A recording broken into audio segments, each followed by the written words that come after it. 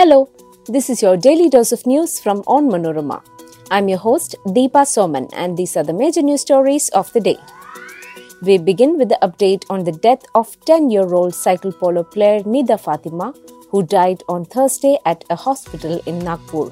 While a contempt plea in Kerala High Court has blamed two cycle polo sporting bodies for the death, the state government has written to the Maharashtra government to inquire into the incident.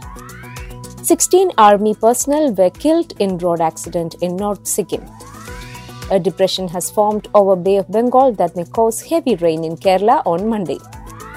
In the IPL auction, Punjab Kings has bought English player Sam Curran for a record price of Rs 18.50 crore. Following the verdict of the country's Supreme Court, French serial killer Charles Shobraj has left jail in Nepal. Let's get into the details. Kerala Sports Minister V. Abdurrahman said on Friday that the state has written a letter to the Maharashtra government to conduct a thorough inquiry into the death of 10-year-old cycle polo player Nida Fatima yesterday in Nagpur. She was part of the Kerala team that went to Maharashtra to participate in the National Cycle Polo Championship. Meanwhile, the Kerala Cycle Polo Association has blamed the Cycle Polo Federation of India and the Cycle Polo Association of Kerala for the death due to alleged food poisoning. The association has moved the Kerala High Court against the two sports bodies and has filed a contempt plea. In its plea, the association claimed that its team was permitted by the High Court to participate in the sporting event at Nagpur, but when its players reached the venue, they were not provided food or lodging by the Cycle Polo Federation of India. As a result, the players had to be accommodated in a local dormitory and the young girl got afflicted with food poisoning and died on Thursday morning.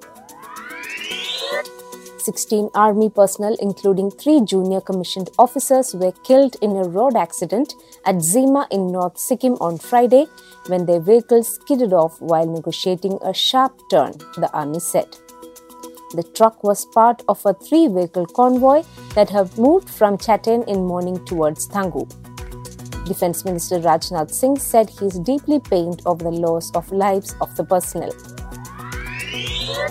A depression has formed in the southwest part of the Bay of Bengal, Indian Meteorological Department said on Friday. The low-pressure formation will move west-southwards towards Comorin area across Sri Lanka in the next 48 hours. The Kerala coast is likely to witness isolated rainfall accompanied by thunder and lightning on Monday, December 26, as a result, the IMD said. The Met Department has issued a yellow alert in Thiruvananthapuram and Kollam districts on Monday. Before we move on, here is a quick reminder to check out Onmanorama's other podcasts, Extra Time, Wacky News and Newsbreak. Extra Time is all about what's happening in the world of football, your favorite players and more. Wacky News is a collection of the weirdest and strangest news from across the globe, and Newsbreak is a clutter-free explainer of the major news story of the week. The programs are available on all podcast platforms. Now back to Daily News Dose. Punjab Kings bought England all-rounder Sam Curran for a record price of Rs 18.50 crore in the IPL player auction in Kochi. Australian all-rounder Cameron Green went to Mumbai Indians for Rs 17.50 crore, while Chennai Super Kings signed Ben Stokes for Rs 16.25 crore. Sunrisers Hyderabad bought England batsman Harry Brook for Rs 13.25 crore. Out of the 405 players in the fray, 273 are Indians, while 132 are overseas players. The total capped players are 119, uncapped players are 282, while 4 are from associate nations.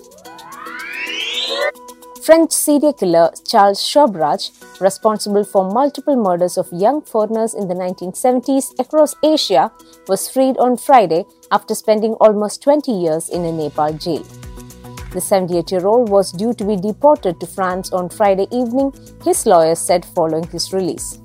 Nepal's top court ruled on Wednesday that he should be deported within 15 days. That brings us to the end of this episode.